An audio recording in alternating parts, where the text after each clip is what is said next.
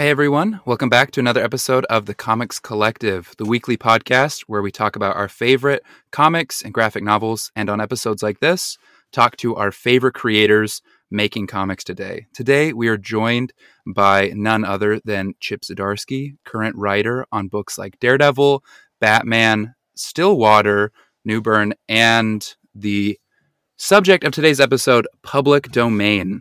Hey Chip, how's it going? Pretty good. Yourself? Doing good. I just binged a bunch of Stillwater before this. I had let it pile up. It's a pretty good comic, I gotta say. I like that one. Can I use that as a pull quote? It's a pretty good comic? You can, yeah. Absolutely. Pretty good comic. Guy in the closet. Yes. Love it. I love it.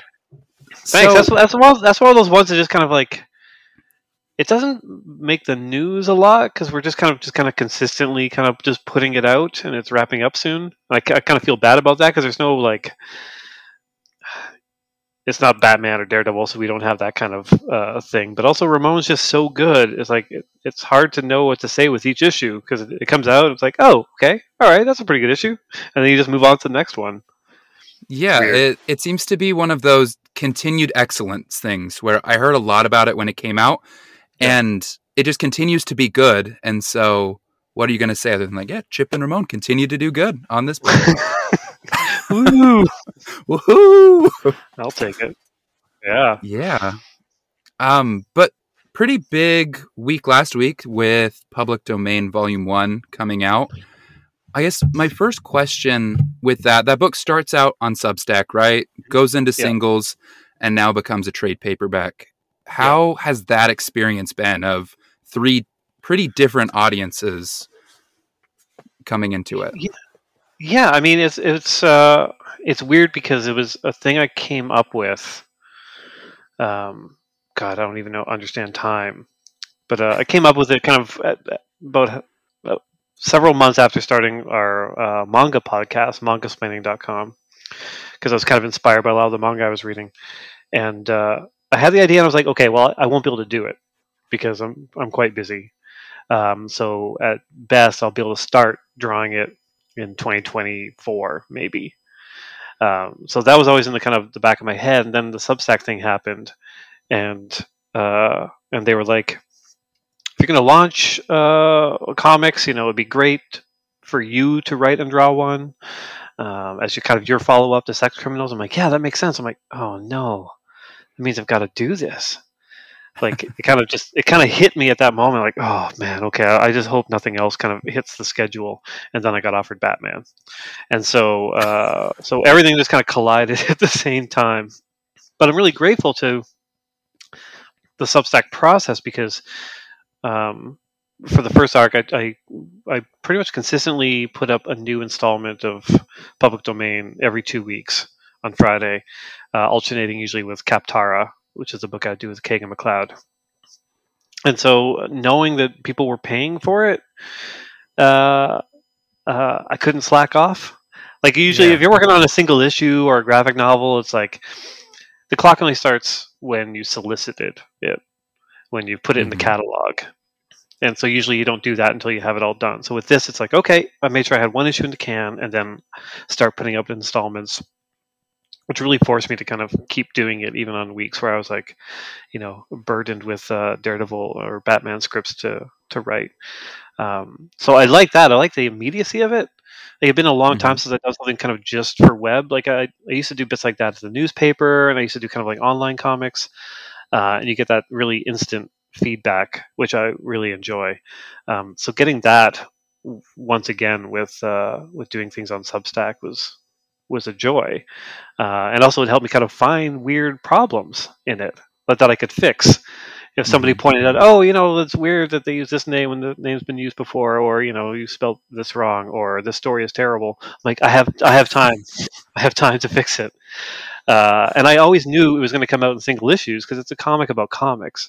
Like I didn't want to go straight to graphic novel or just have it online. So the plan was always going to be single issues as a part of it, and then eventually the collection, which hopefully it lives on in the collection, kind of the way Sex Criminals is done.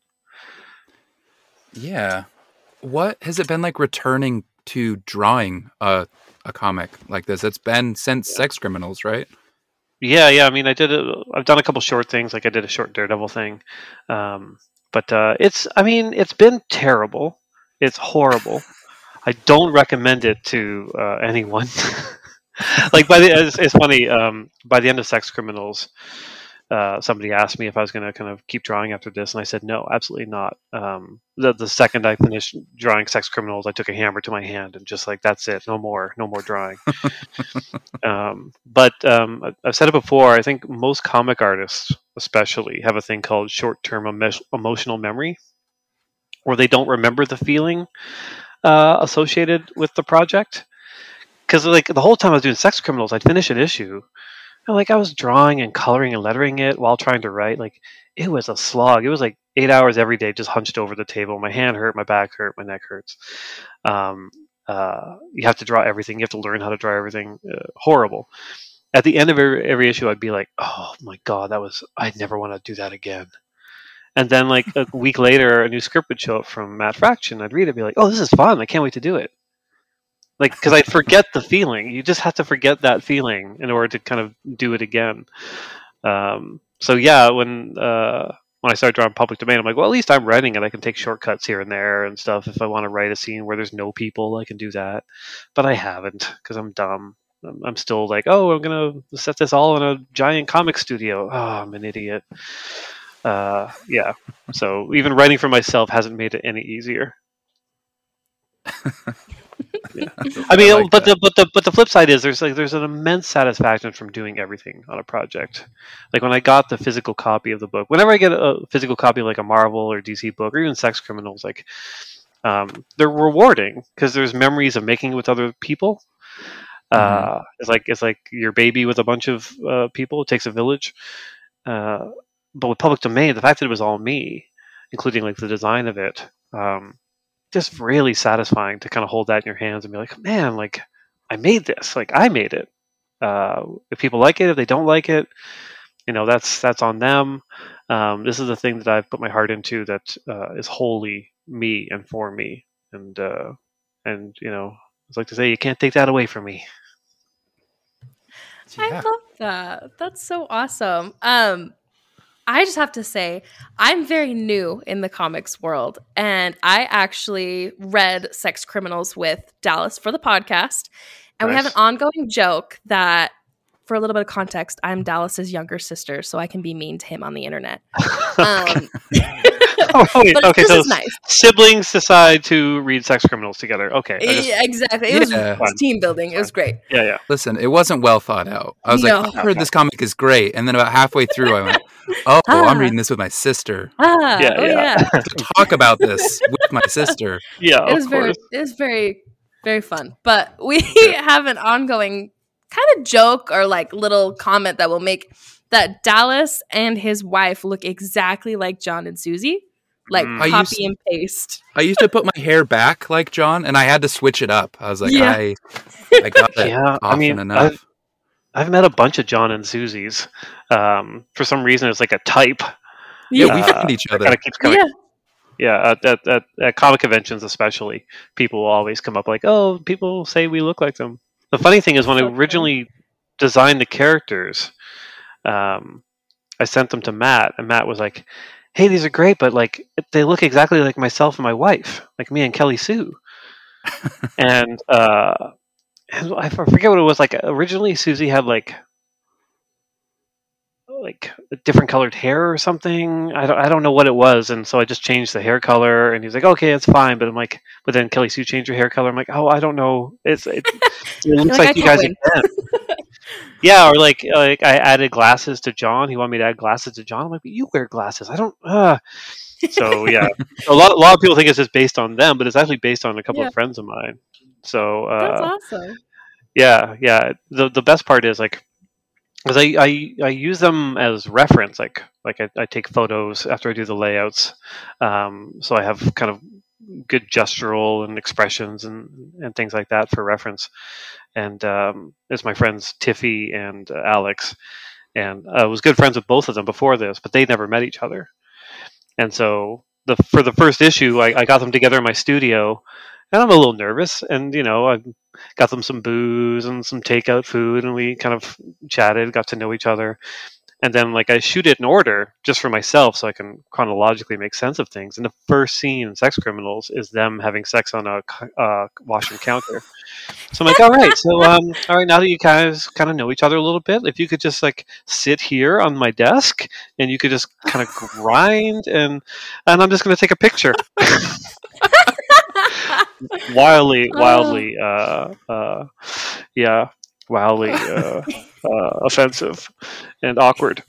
It's like But the after ultimate we, blind date. yeah, no kidding. But they became really good friends, and then like, I it was part of the process that I look forward to almost the most. By issue like 10, 11, like it was such a regular thing, them coming over to my studio and us having like takeout food and a couple of drinks. I had to cut back on the drinking because they started to really take control of their own characters and argue with me about the script. I'm just like, oh, look, it's not my script. And my friend Tiffy was like, by issue 4, she was like, kind of drunkenly slurring, just, I don't think Susie would do this. And I'm like, you're not Susie. You're like, okay. Yeah, please do it. But it was some of my favorite moments, just like hanging out with them, shooting the reference for Sex Criminals, and having like kind of weird, in-depth conversations about our lives and sex, which also kind of helped to influence the book. Yeah. Are you still doing the same sort of reference photoing for public domain, or was that just part of Sex Criminals? No, I'm still doing it. Maybe for like half the characters, like the ones who are like main characters for sure. And the funny thing is, Miles Dallas, who's kind of ostensibly the main character, that's Kagan McLeod, who's the artist on Captara. That's really fun. Yeah, and you can see in Kagan's work, he sometimes uses himself as a reference, so it's kind of like he exists across a bunch of different comics. Yeah, and his actual brother, Sean, who directed my Chip Class videos, he plays the brother, Dave. So cool. That's fun. Yeah, that's a lot of fun. And of course, I based myself, or I based Jerry Jasper on myself. So the worst character in the book is me. Outstanding. Yeah. It's kind of unnerving, like because he's bald and older, and when I draw it out, I'm just like, well, I'm going to lose my hair at some point. It's starting, so I'm going to look like this eventually, and it's really weird to draw myself 20 years down the line. You're just willing it into existence. You got to make decisions every day. You're like, how can I be more off-putting? Yeah. Oh, it's horrible. So what went into the character creation for public domain? Because you talked about manga influences. This feels like a slice of life comic about the comics industry, and something like that has to be character driven, right? So how did you approach creating the characters of public domain? It's one of those things where I have so many stories in my head from history and from other comic creators about their treatment in the industry. Like this kind of came out of the manga podcast, mostly because I was really fascinated by all the various manga that just seemed like the creator being like, oh, I like this thing, I'm going to make a comic about it. Oh, I like ping pong, I'm making a comic about ping pong. Or, I like business, I'm making a comic about business. You don't see a lot of that in North American comics. So I'm like, well, the only thing I'm actually interested in is comics. Very unfortunate for myself. So I had to do the hacky thing and make a book about the industry, because I'm really into the history of comics and the treatment of creators. And so I didn't want any of the characters to feel like a one-for-one for anyone in the industry. Some people are looking at it like, oh, it's like a Stan Lee and Jack Kirby story. I'm like, yeah, but Jack Kirby was never like as kind of blasé about this the way Sid is, and Stan Lee was never the monster that Jerry was. So I wanted to make sure that, like I said, they weren't one for one. They weren't analogs of any kind of real life creators, but kind of blending the stories together. And you don't want anyone to be like, I did write Jerry over the top, but by the end of the first volume, you kind of have a sense that like, oh, maybe there's some more happening here. When he kind of feels hurt by the comments by the people that work at the comic company. You just want to make sure you're kind of fleshing out characters and not just as mouthpieces for your opinions, which can sometimes happen with creators, and that usually creates bad stories. So I wanted to make sure the family dynamic was the heart of it, that everyone kind of has their own opinion on the ownership of the characters and how that's affected the family, and even how like a career in comics affects your family. Like those are the stories that kind of hit me pretty hard. Are the creators who like work like backbreaking hours on a job that pays them very little, and like don't see their kids, or their wife has to kind of keep the house going. Like so many speeches at the Eisners, I noticed one year, especially when older guys would just be them like thanking their wife for like making sure the laundry's done and the cooking and taking care of the kids while I'm like working till 4 a.m. I'm just like, well, that's a bad lifestyle for you and your partner. Like, and comics, a lot of creative industries are just kind of full of that. So that was a focus for the characters as well, between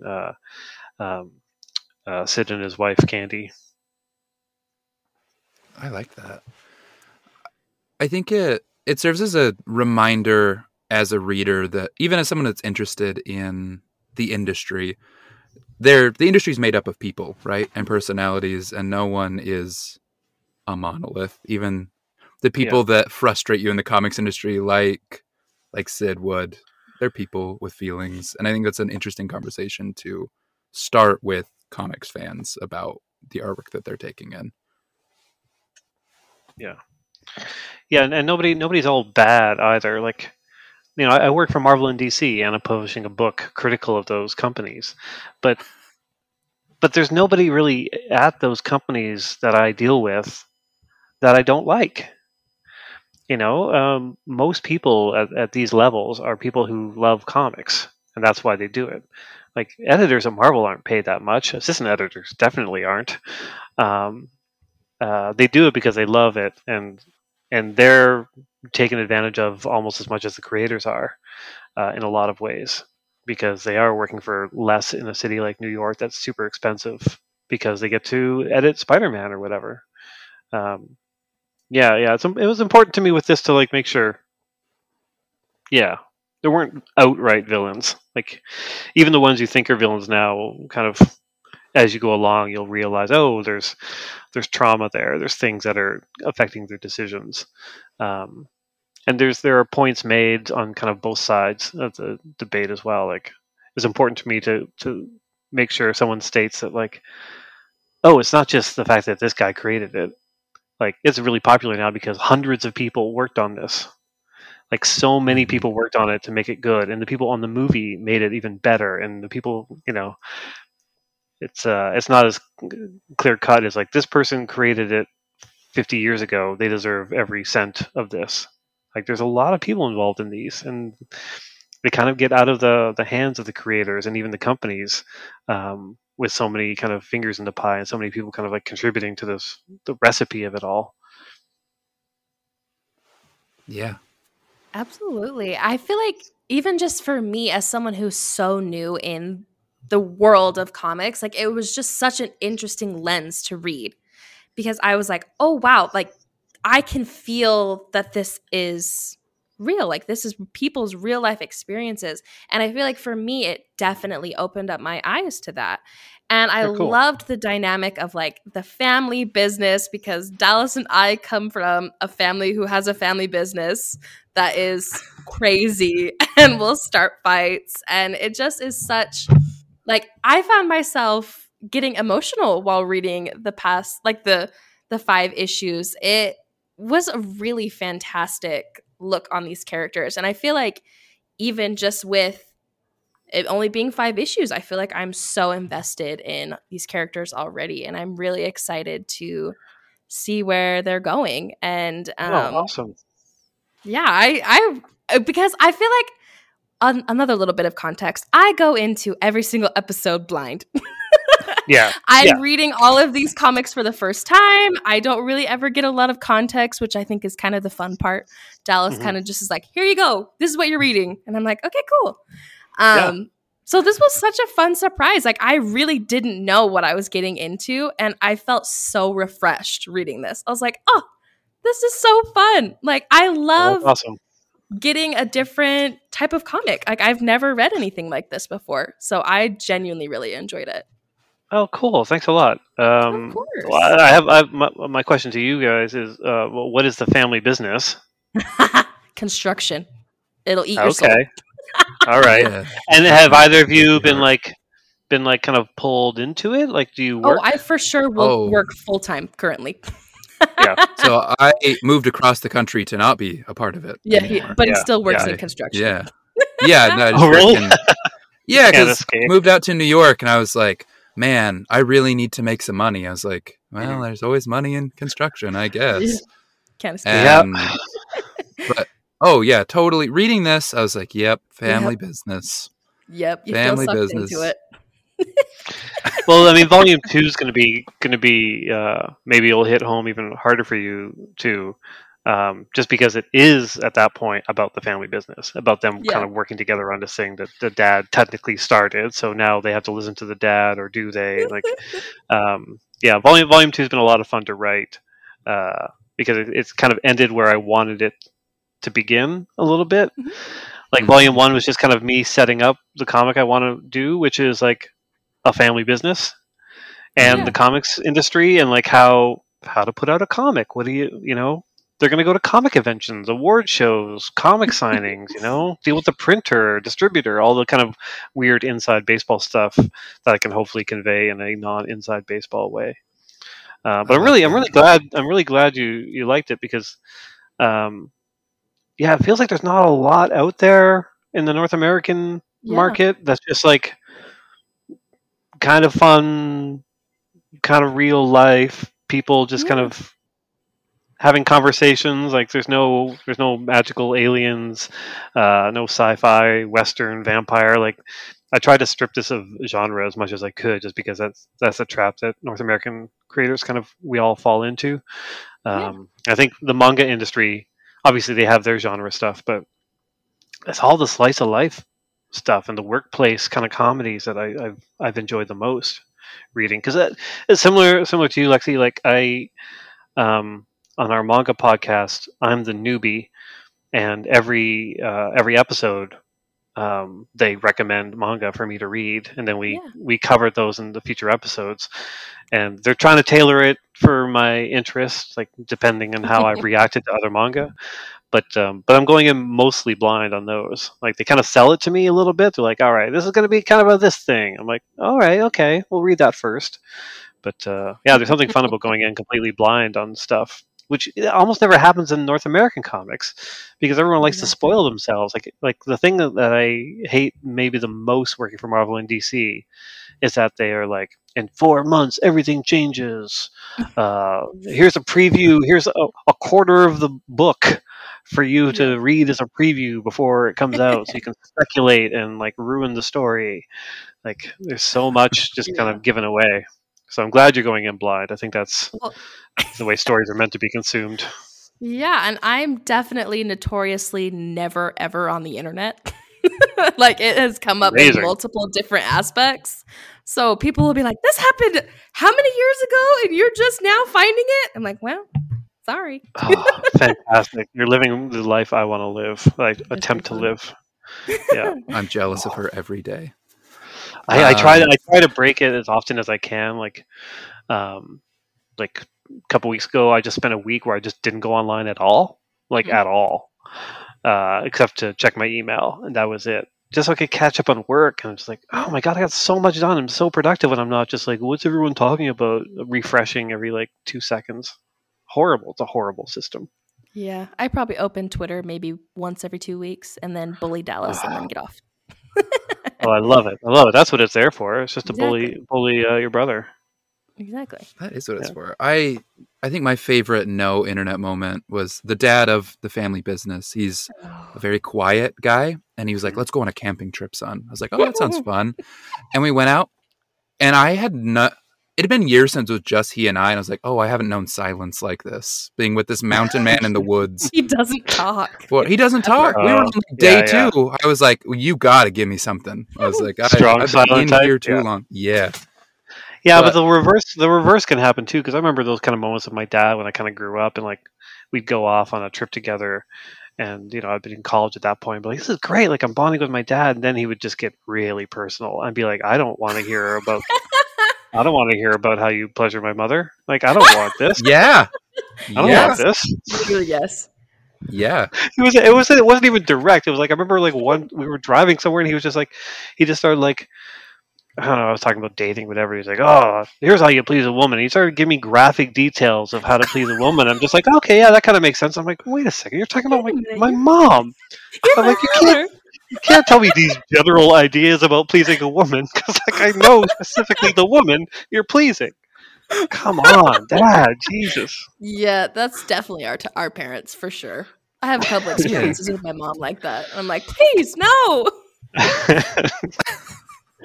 Horrible. Family business. That's literally it right there. Well, I'm really excited about Volume 2 of Public Domain, knowing that it's going to go into family business, because there's such a weird dynamic of legacy with a family business, especially with something like Public Domain, where there's an important character involved, where as the kid, you feel like an asshole if you want to go out and do your own thing. Because like your parents like, I worked so hard and I built this thing and like you can just have it.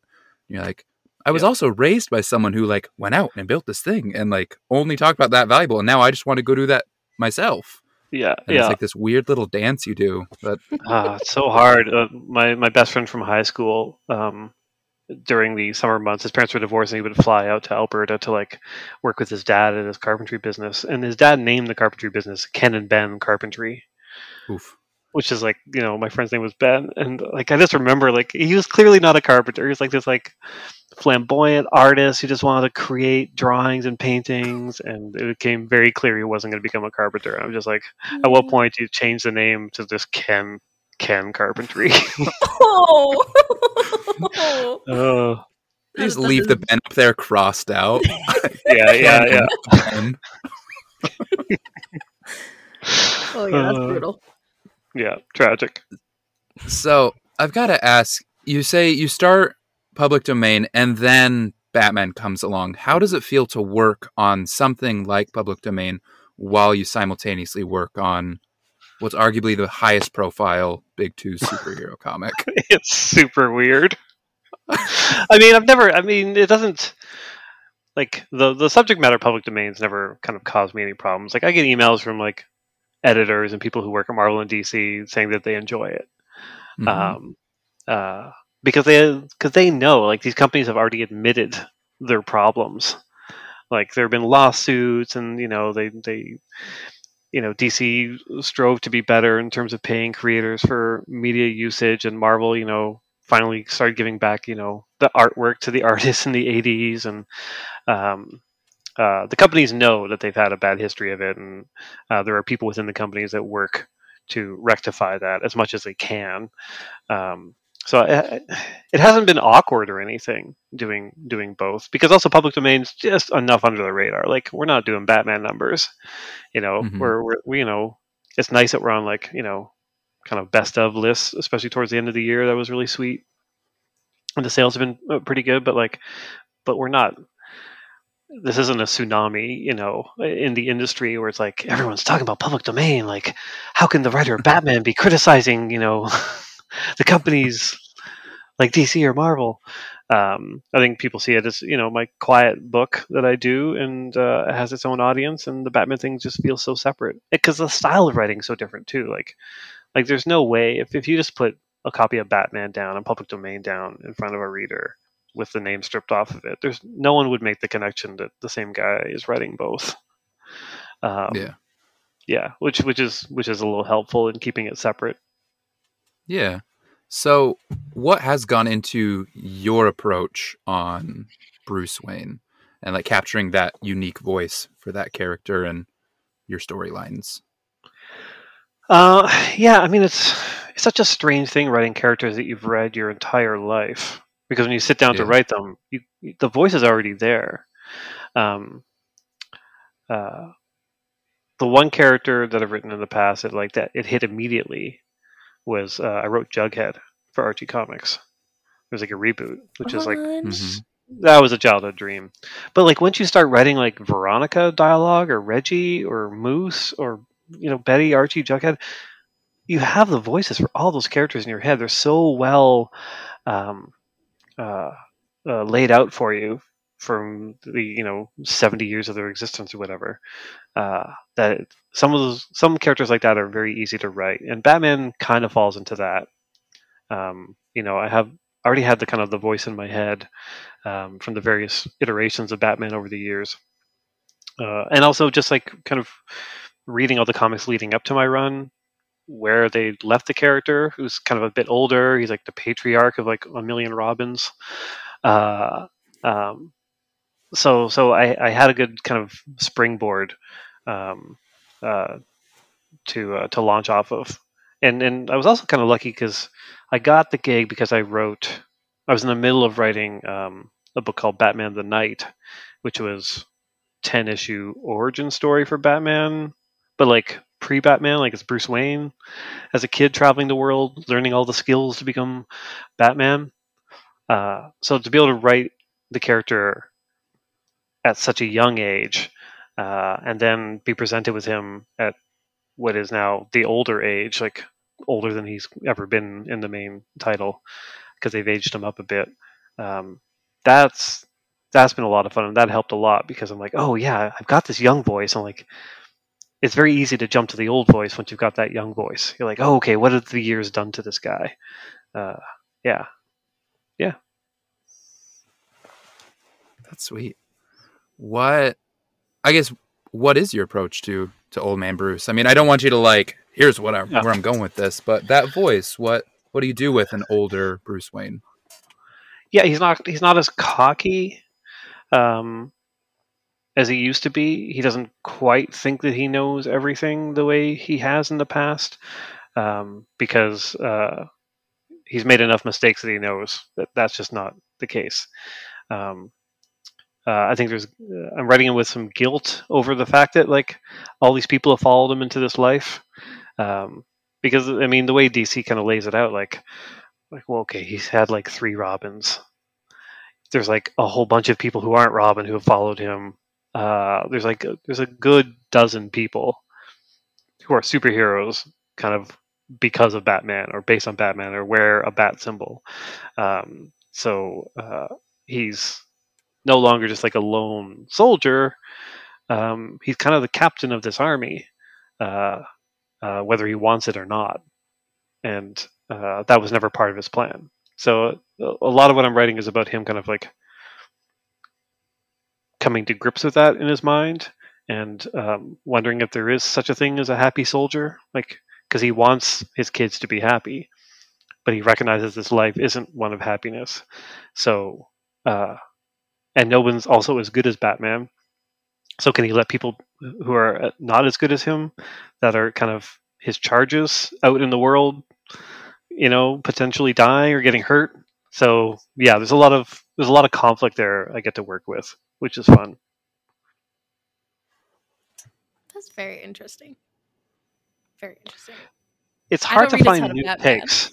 No, I mean it's hard, but you know enough about the character because it's like he's been around forever. It's Batman.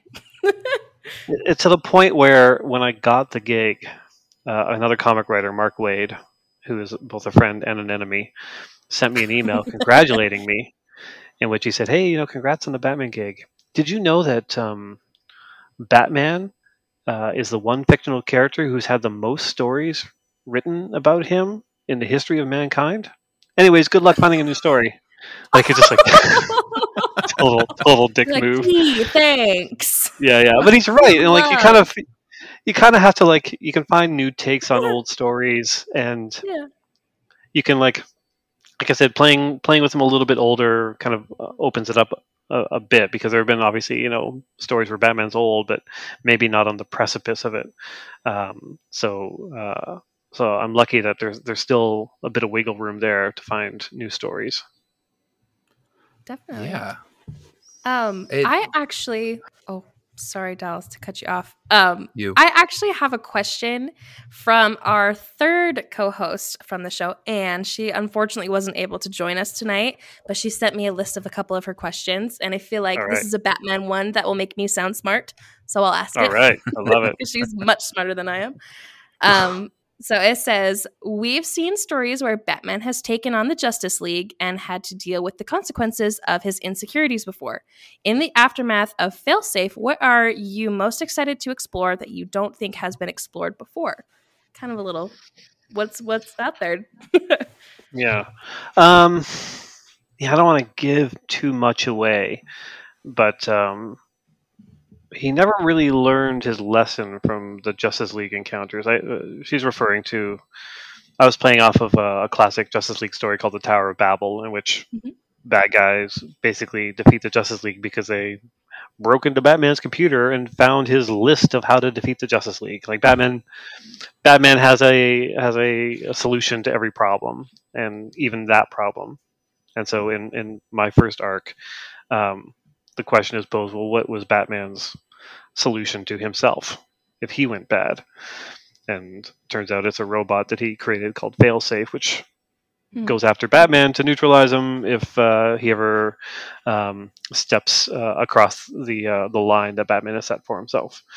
But even in the story, I try to make it clear that it's his youthful hubris, like his paranoia of youth, that created it, and he's a different guy now. But even still, all the actions of his past are kind of coming back to haunt him. So now that he's older, like the question is going to be like, not how do I stop myself? It's how do I keep going past the age where I physically can't do this anymore.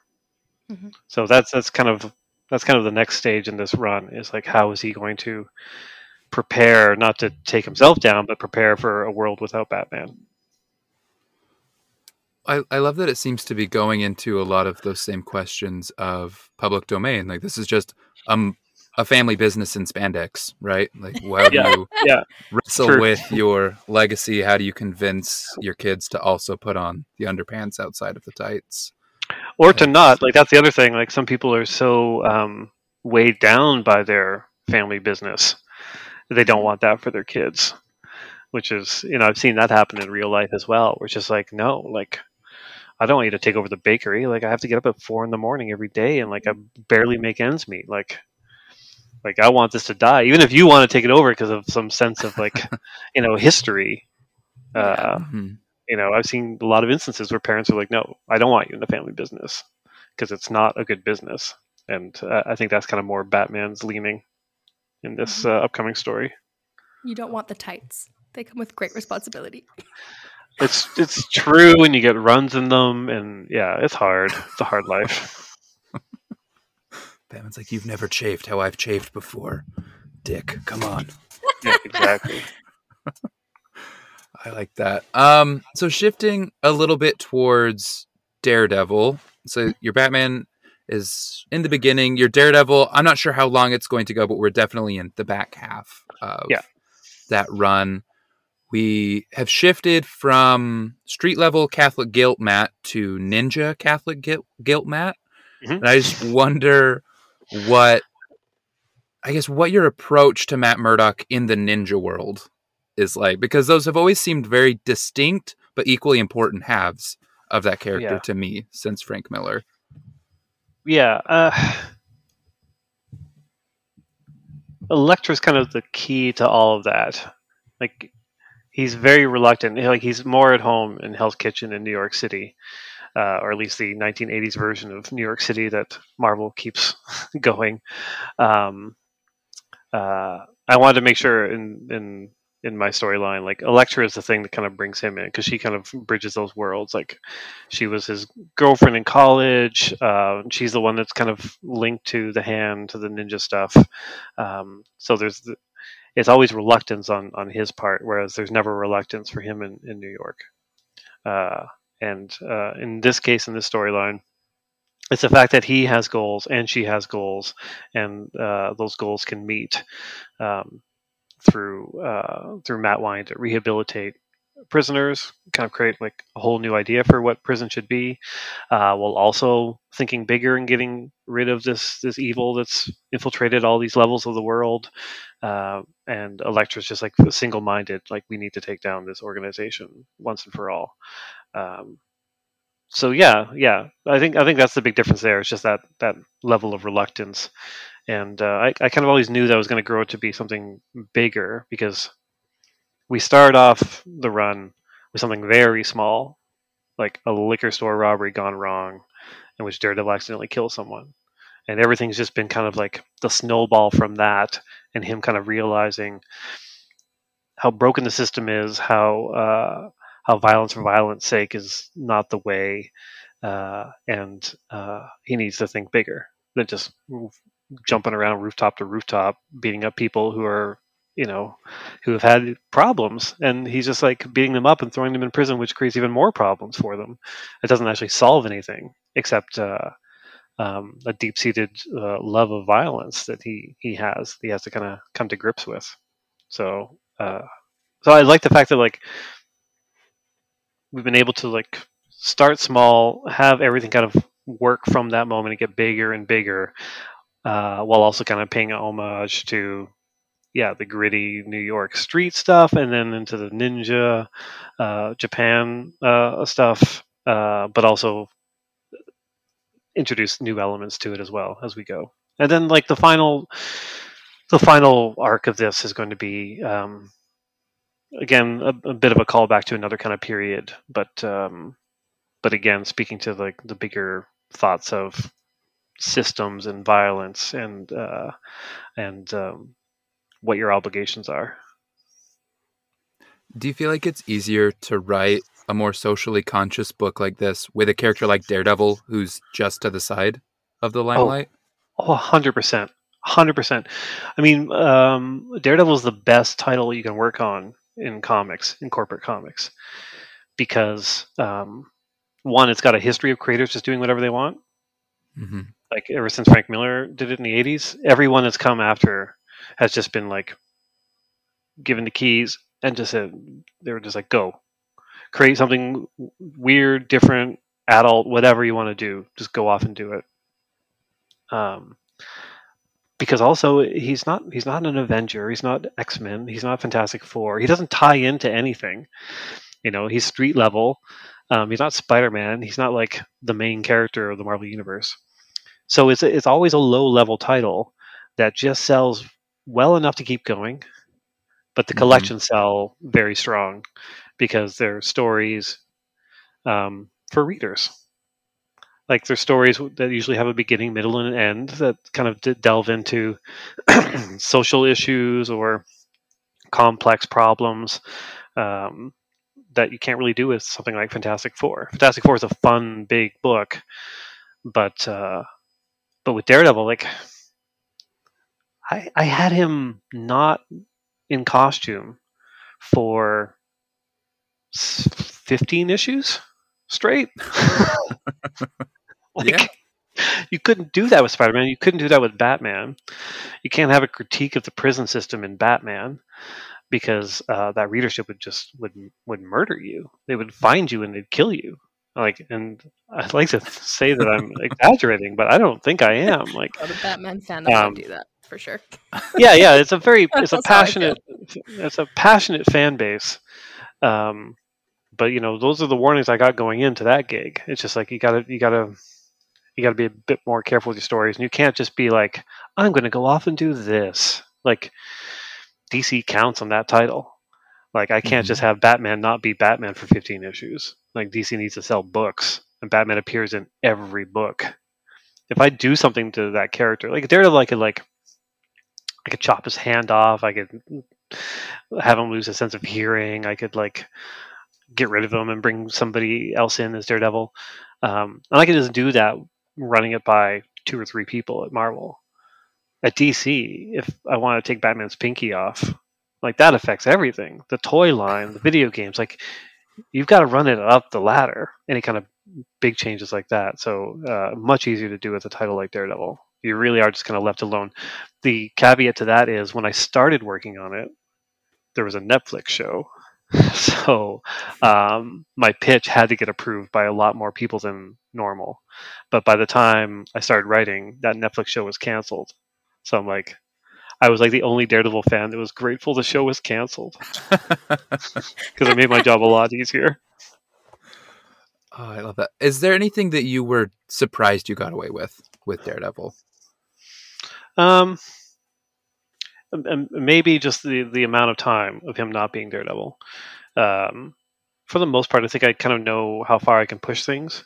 One of the beats in issue 5, there's a beat of Spider-Man showing up and basically telling him to take your mask off, take your costume off, like you're done. Like he's there to like set him straight. And I wanted to write that scene just because like Peter Parker, Spider-Man, is the moral center of the Marvel universe. Like there's a reason he was the center of Civil War, both kind of movie and comics, because he's like where he goes, the audience goes. And so I really wanted the scene of him like coming down heavy and hard and just being like, you know, you're done. You're no longer a superhero. You're gonna mess this up for everyone. When I pitched that in the room, there was a lot of pushback because I pitched it at like a Marvel retreat where we all get together in New York in this weird room where like you're facing all like 50 people and there's like statues of the Hulk and Thor behind you. It's very unnerving. But I pitched it to the room and like I felt like it was a good pitch because there was arguments about it. Like as soon as people start like, oh, you can't have them do this or you can do this or whatever, like it kind of became kind of an old creator versus a young creator kind of fight. And then like as soon as that happened, I'm like, oh, I've got something. Like as soon as there's that kind of discussion, you know, you've got a winner. If everyone's just like, well, great pitch, all right, what's next? Then you're done. Like you've just created a boring story, and they don't even want to talk about it. But yeah, the moment with Spider-Man, that was pushed back on, and it was pushed back on by like the editor and the editor in chief. And I just said to them like, let me write all the issues up to it. I will send you the script with the scene with Spider-Man, and if at that point you need it changed, I'll change it. But I think I can pull it off. And luckily enough, by the time I got there and I sent it in, either they forgot they had problems with it, or they were just like, "Great, okay, it works. You're right. Let's do it." And it became like one of the most popular scenes in the first arc. So yeah, so I'm happy about that. I feel like your run has felt weighty for the character. I think that we're in a very fun era for superhero comic books, but your Daredevil stands out as one where I really have to ask, like, is Matt Murdock going to ruin his life?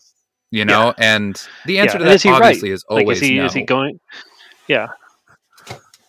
But yeah, like, is he right? Is he like, obviously he's not going to ruin his life, but like, I really wonder every time, like, what's he going to do? Is this it? Is this the line for Daredevil? And you're walking that so well. So. Oh, thanks. I appreciate that. Yeah. I mean, it's the fun of the character. You can get away with that stuff, whereas you wouldn't be able to on, say, Spider-Man. Yeah, I don't think there's any amount of money in the world to make me want to write Spider-Man if that opportunity ever came. Oh, it's funny. Like I wouldn't do it. Folks. Yeah. Forget it, Marvel. Don't back up that money truck. I know. Keep it away from Dallas. There's no way. You're banging down the closet door. But Spider-Man. I have said mean. They are. I mean. So I've written Spider-Man a few occasions. The day I was announced, the first time I wrote Spider-Man, was Spectacular Spider-Man. They were bringing it back. It was going to be a new issue 1. It was the biggest thing to happen to me in my career. The day it was announced, I started to get messages through all sorts of social media back channels from readers. And almost all of them were basically like, I think you'll agree with me that the last 10 years of Spider-Man have been garbage, and that to make it popular again and readable, you'll have to do this, and this. And they're just like telling me how to write it. And I was like, oh, no, okay, all right, I'm at this level now. And I had to shut down. You can't contact me anywhere online. Like, it's just impossible.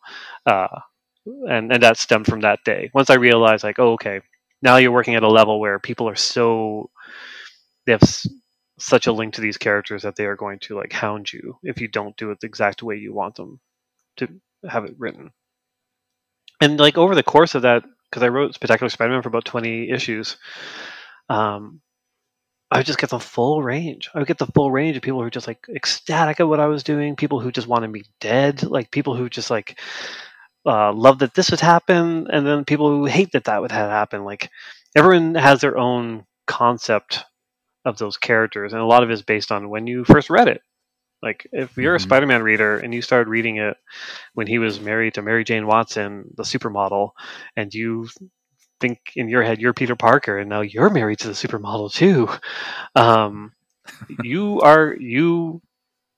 are going to die on that hill that they should be a married couple, and that has to happen. You'll keep buying the book because there's something wrong in your head, and you're buying a thing you hate over and over again. But if you came in after that point, the chances are you're not into that. Or if you came before that point, you're like a Gwen Stacy diehard, like you've got a totally different view on it. If you're someone who just loves story, then you have another kind of view on what should happen to the character. If you understand the business side of it, you have another. Like, everyone has a different kind of view on that character. And same with Batman, who's had so many different versions. So a lot of people want a Spider-Man that murders. And that's not going to happen. Yeah. But they want the story to grow with them. Like, I am a mature adult now, and I want a dark Spider-Man story. I'm like, yeah, but at its heart, it's still a book about like a young guy in a bright costume, making quips. And if you're not into it, you've grown out of it, and you can't just appreciate the story. So there's there's a lot associated with Spider-Man and Batman, especially that. I wrote a few different Spider-Man series. They were never the main one, and I said publicly I will never write that main series because of that. Because I've seen friends of mine do it, and the toll it has on their mind. That every Wednesday their issue comes out, and people are just telling Marvel to fire them, even though they're writing great stories, but they're not writing the specific stories that they want.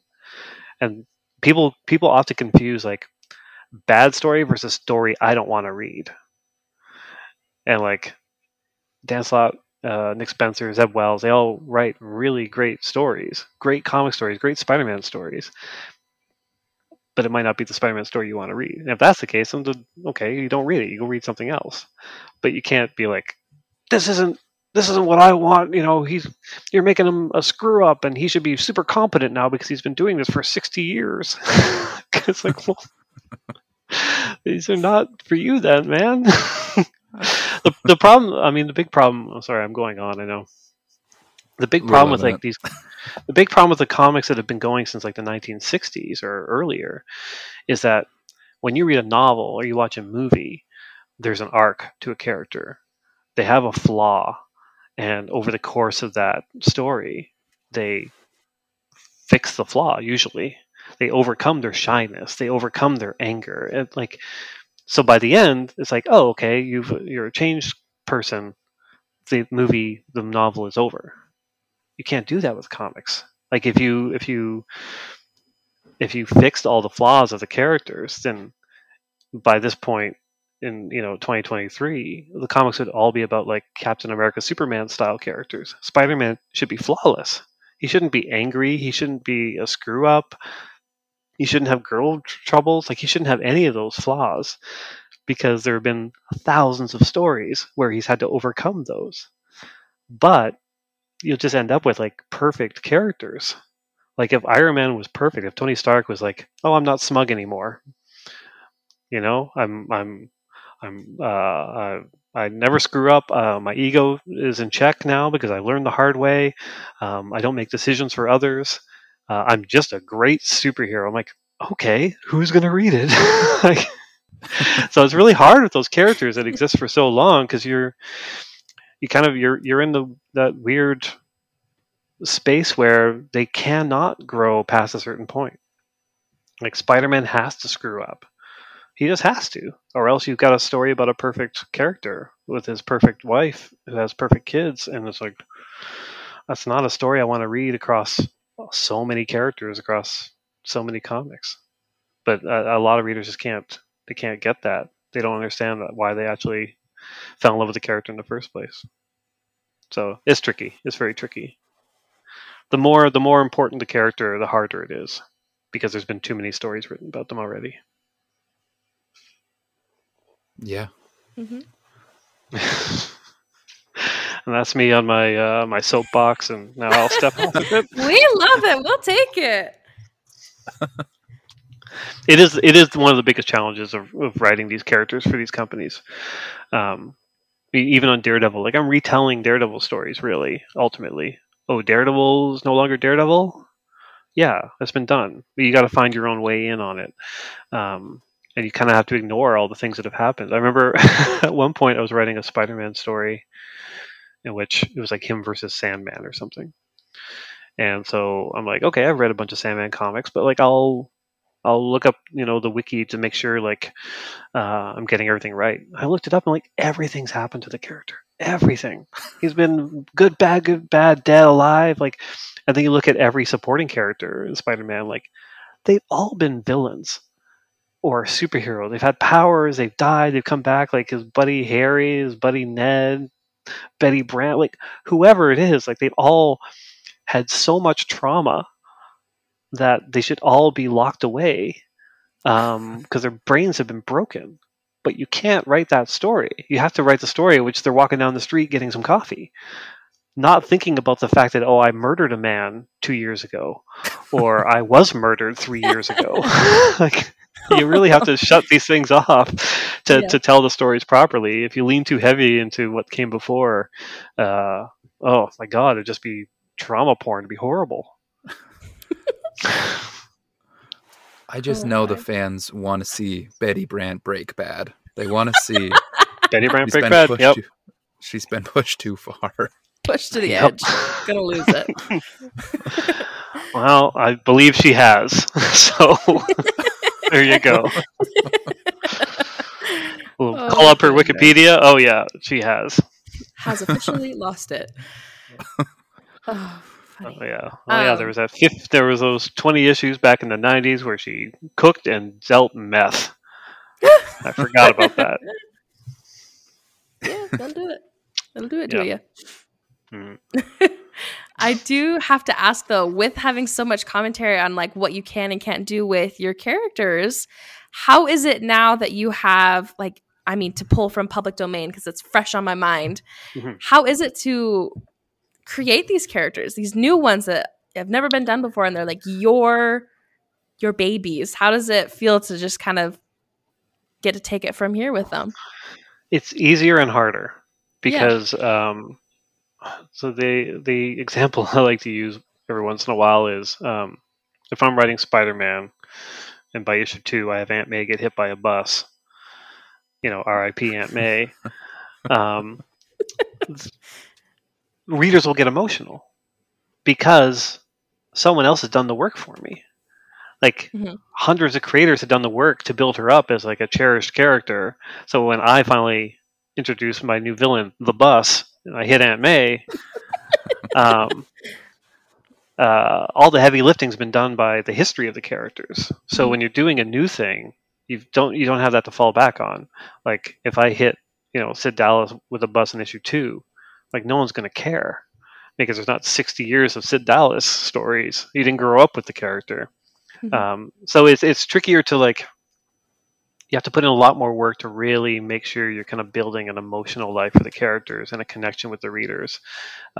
So when you do good things, you celebrate as a reader. If you do bad things, you feel the impact as a reader. So that's a lot trickier. There's kind of more pressure put on yourself when you're doing that. And the voices too. It's like I said, it's easy to write Jughead.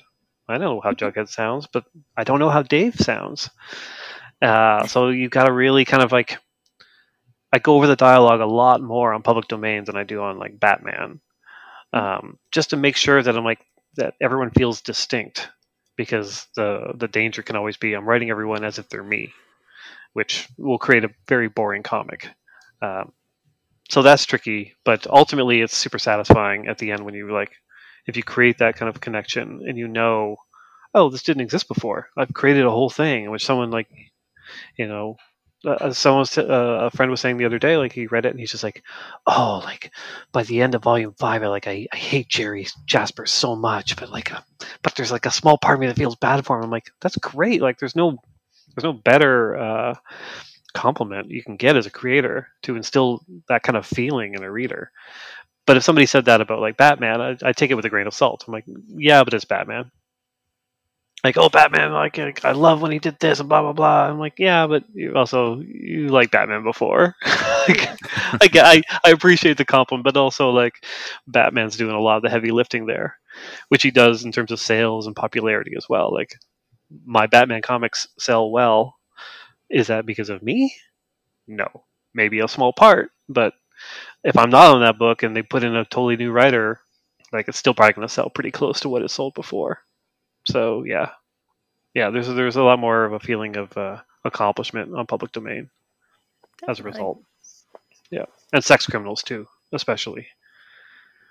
Yeah, I think that a book like Public Domain will have a shelf life to it that's rewarding as a reader, where great Batman stories, great Daredevil stories, there are the ones you return to, but then there are also the ones that just existed in their moment or exist because you're a huge Daredevil or Batman fan that wants to read it all.